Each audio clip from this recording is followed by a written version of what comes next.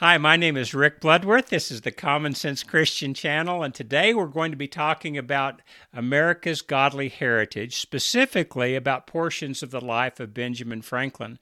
Before we start that, I did want to go back and cover just a little bit about something we talked about last week, that being George Washington, and there were some comments about that video about George Washington perhaps not being as good of a Christian as people thought that he should have been because he was a slave owner.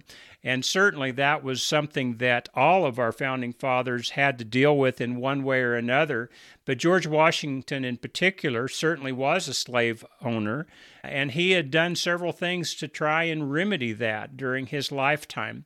When you read some of his private writings, you read of some of the considerations he gave to releasing his slaves, but also talking about the difficulty that that could create for those men and women who he was thinking about giving their freedom to. Releasing slaves was not something that was that easy to do in America at that time. What would happen to them? Would they be prepared to be able to take care of themselves, not because they were unwilling to work, but because there would be people who'd be unwilling to accept them as free? And so there's always the danger of being put back into slavery under somebody else. And so all these things went into George Washington's consideration, and he had a lot of angst over that, as you can tell from some of the writings that he had through the years and some of the conversations that others had revealed that he had through the years. So again, was George Washington a perfect person? Did he handle that issue exactly right? Well, who's to say, not living during that era? But we do know that George Washington had been trying to figure out the best thing he could do, and his solution may not have been perfect. Something else about our founding fathers that I believe is very important for us to understand, and that is when they were putting the Constitution together during the time just before that, and certainly in the years after that, there's quite a number of them that were doing their best to do away with slavery, to make it illegal, but there was so much pushback from some of the southern states that relied so heavily on the slave trade and on using slaves on their plantations that they knew that they would not be able to get it pushed through immediately. As a matter of fact, one of the things they were trying to do in the Constitution was to get 13 colonies to sign on. They wanted it to be the United States of America. And so some of them compromised. And one of the compromises that they made was to try and make slavery, the importation of slaves in specific, illegal within a 20-year period. And so starting with the Slave Act of 1794, and then finally during Thomas Jefferson's term in 1807 and 1808, they finally started passing more laws concerning this. It was a slow and arduous process. And again, did they act quickly enough? And the answer is we really don't know. Would we have done anything different than they did? Could we have had better efforts than they did had we been in their position? And again, we really don't know. But to paint the founders all with the same broad brush as being hateful slave owners, instead of men who are genuinely, and women who are genuinely trying to do away with this practice, would be very unfair. And so I did want to point that out. Now, getting to Benjamin Franklin. When we think about Franklin, we don't always think of him as being the model Christian, and certainly Benjamin Franklin would never have claimed to have been so. A lot of people try to say that he was a deist, but that also is not accurate. When he was about 15 or 16 years old, it's true that he was looking into some of the arguments of deists, and for those of you who don't know, a deist is somebody who just believes in a God somewhere. They're not even sure who that God might be. They just think there's some kind of an influence out there. And so as Benjamin Franklin, as a teenager, was looking at this, he felt like some of their arguments might have had more persuasion than some of the pastors that he was familiar with. And so he was certainly looking at that for a while, and he certainly gave their arguments some credence when he was about 15 or 16 years old. But he did not settle upon that. As a matter of fact, he definitely joined a church. To his later regret, he left that church over some differences that they had from factions within that church. And we'll talk about that a little bit later. But again, when we talk about Benjamin Franklin, he certainly was a man who had a Christian influence, who was part of a church for a while. And as he got older, became more and more involved in talking about God and encouraging his fellow patriots around him to consider God when they were doing different things. And so we'll go ahead and start looking at some of this. The first thing that I really wanted to look at was some of Benjamin Franklin's own words. They come from, this particular book is called The Life of Franklin. It was edited in, I believe, 1848, and it includes his autobiography that he wrote in the 1700s.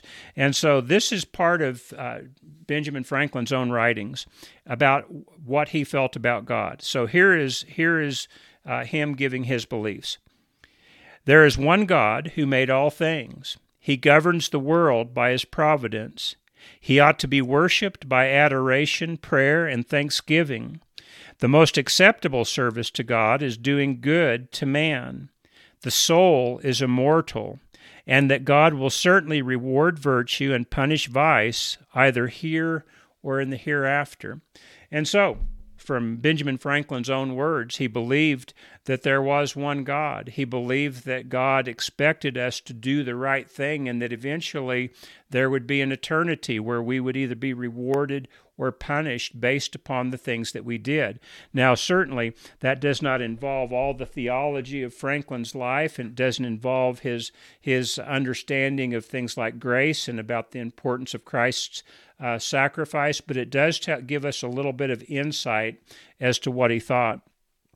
When he was still a young man, he got involved in a dispute at the church that he was part of, and it made him so angry when the people made a decision other than the one he wanted to be made that he literally left the church. And later on, he reflected upon that and really regretted that. Here is a letter that we have. Again, this is from the Life of Franklin book, and this is a private letter that he had to his daughter. And this is what he said: "Go constantly to church, whoever preaches. This act of devotion, or the act of devotion in the Common Prayer Book, is your principal business there, and if properly attended to, will do more toward amending your heart than sermons generally can do. For they were composed by men of much greater piety and wisdom than our common composers of sermons can pretend to be. And therefore I wish you would never miss the prayer days. Yet I do not mean that you should despise sermons, even of the preachers you dislike. For the discourse is often much better than the man, as sweet and clear waters come through very dirty earth. And the more particular on this head, as you seemed to express a little before I came away, some inclination to leave our church, which I would not have you do." And so his daughter, who was considering leaving the church, was encouraged very much by Benjamin Franklin to not do that, but to make sure that she maintained a faithfulness in her worship and a faithfulness in her prayers. And so this tells you a little bit from Benjamin Franklin's own mouth what he thought about religion and how important he thought the church was. As time went by, and as he got more and more involved in politics, we start seeing him within that light. We think about him at the time of the Declaration of Independence and some of the things that he said during that time. We think of him as an ambassador to France and as a politician who is very capable as far as persuading people to his side. But where I really wanted to make a point was during the Constitutional Convention, after the Revolutionary War was won by America, and the Constitutional Convention was attended by numerous men from each of the different colonies, and they were having a lot of problems at this time. As a matter of fact, Benjamin Franklin said that they'd met for about 4 or 5 weeks with very little to show for it. And at that time, he got up and he made a speech to them, and this is part of that speech. "In this situation of this assembly, groping as it were in the dark to find political truth and scarce able to distinguish it when presented to us, how has it happened, sir, that we have not hitherto once thought of humbly applying to the Father of lights to illuminate our understandings?" In language of today, he's just saying, why have we not sought God's help through prayer? as they were trying to get the Constitution written. In the beginning of the contest with Great Britain, when we were sensible of danger and we had daily prayer in this room for divine protection, our prayers, sir, were heard, and they were graciously answered. All of us who were engaged in the struggle must have observed frequent instances of a superintending providence in our favor. To that kind providence we owe this happy opportunity of consulting in peace on the means of establishing our future national felicity. And now have we forgotten that powerful friend?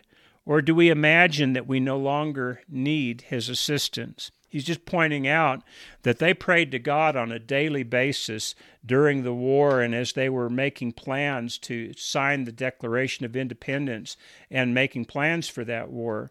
And he said their prayers had been heard. And his question now is, do we think we don't need God anymore? And this is the rest of that speech, or a portion of the rest of that speech.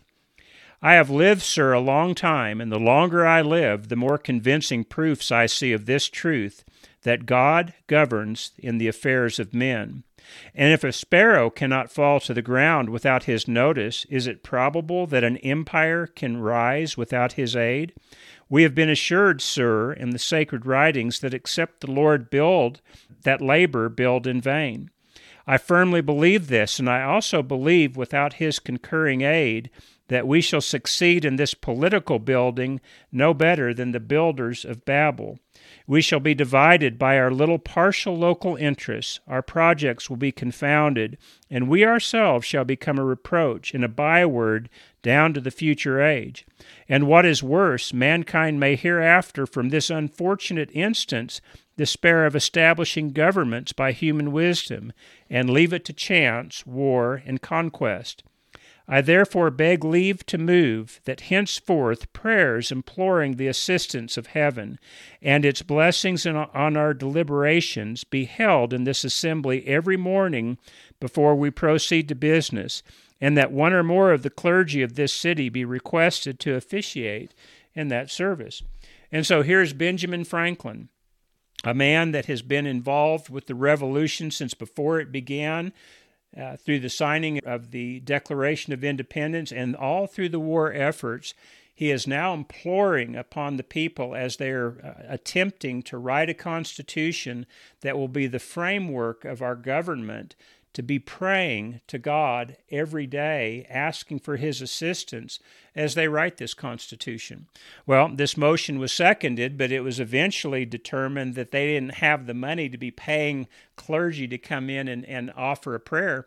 And so what they did was this. They broke for a few days, I believe it was 3 days, in order to have prayer and sermons on this topic. And so the attendees of the Constitutional Convention left, and they went to either their churches or to churches that were close by, where sermons were preached upon this idea of the Constitution, and prayers were made beseeching God to help them.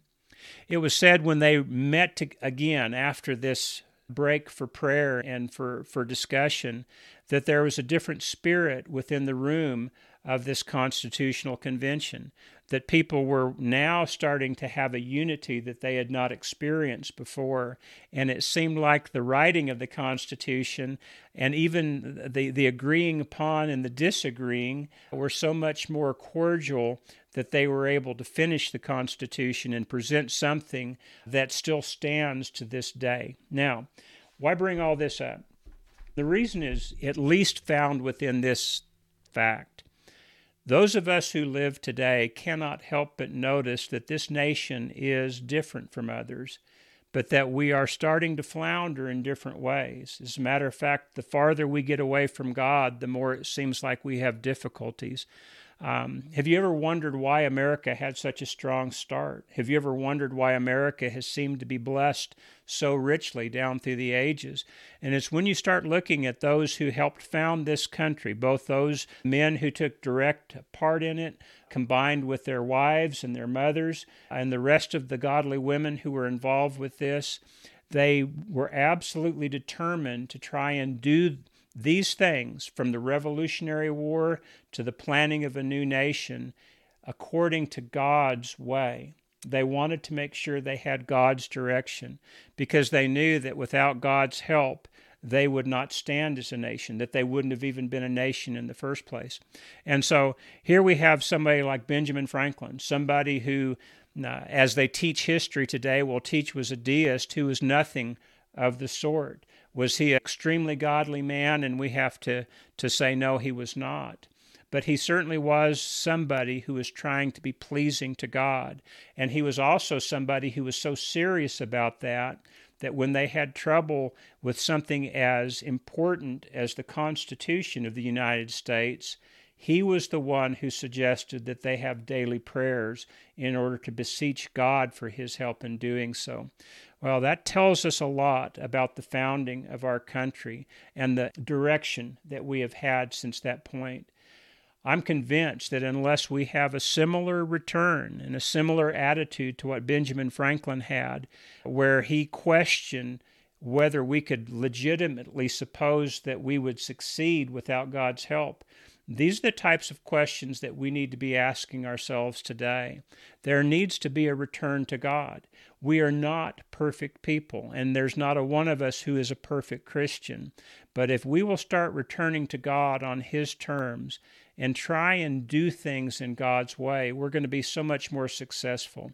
And I don't believe there's any example that is greater than that of our own nation, where men turned to God for help, where they relied upon His Word for direction, and where they were absolutely convinced that they needed His help every step of the way in order to make this nation a nation that He would be in approval of. And so these are the types of things that I'm convinced we need to be thinking about. These are the types of things that are helpful to us to know. I have found a lot of this stuff from Franklin just really interesting to dig into. There's one more example that I thought was interesting as I was studying his autobiography. He wrote about a group of people that were called the Dunkers, and they were a new sect, as he put it, and he was friends with one of the men who was heavily involved in this group, and it was essentially a group of men who were trying to get back to the Bible's roots. And they were being accused of all sorts of things that just were not true. And his friend was talking to him about that and the difficulty they were having. And so Benjamin Franklin suggested to him that they write articles of faith and have them published in a newspaper so that people could see what they really did believe. And his friend answered in this way. He said, "We thought about that and we've discussed that. But one of the things that we noticed is we have been trying to get back to the Bible and trying to get back to doing things in God's way, is that there were a lot of things that we had formerly believed to be truth that we found to be false in our study of the Bible. And furthermore, there were things that we thought weren't right that were being taught, that when we read the Bible and studied it, that we found to be truths. And so they were very concerned," he shared this with Franklin, "that they might put something down in writing that they would be bound to, only to find later on that they were mistaken on that as well." And so he said, rather than writing articles of faith that were written by men, they wanted to just stand on the standard of the Bible. And so they would just take their chances with the different rumors that people would have about their group, in hopes that they could continue to study, continue to find God's way, and continue to be pleasing to Him.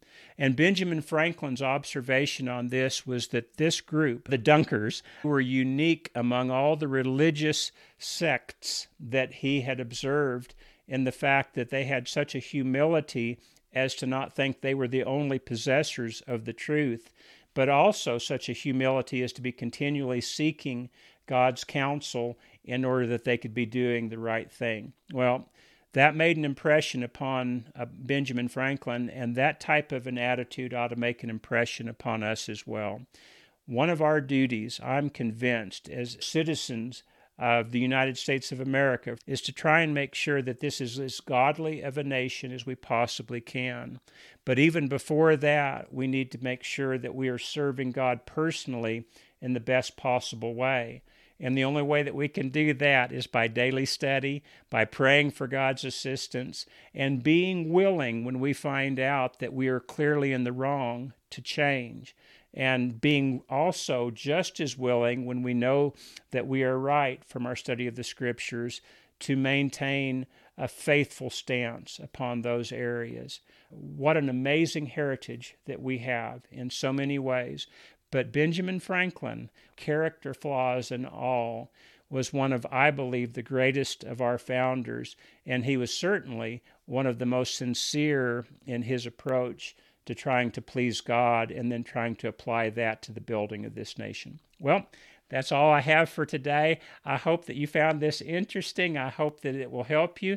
If you find anything that I have said to be questionable, please put it in the comments. I'll be glad to answer as honestly as I possibly can any questions that you may have. But until next time, that's all for today. But I pray that God will richly bless your efforts as you seek to serve Him as best you can.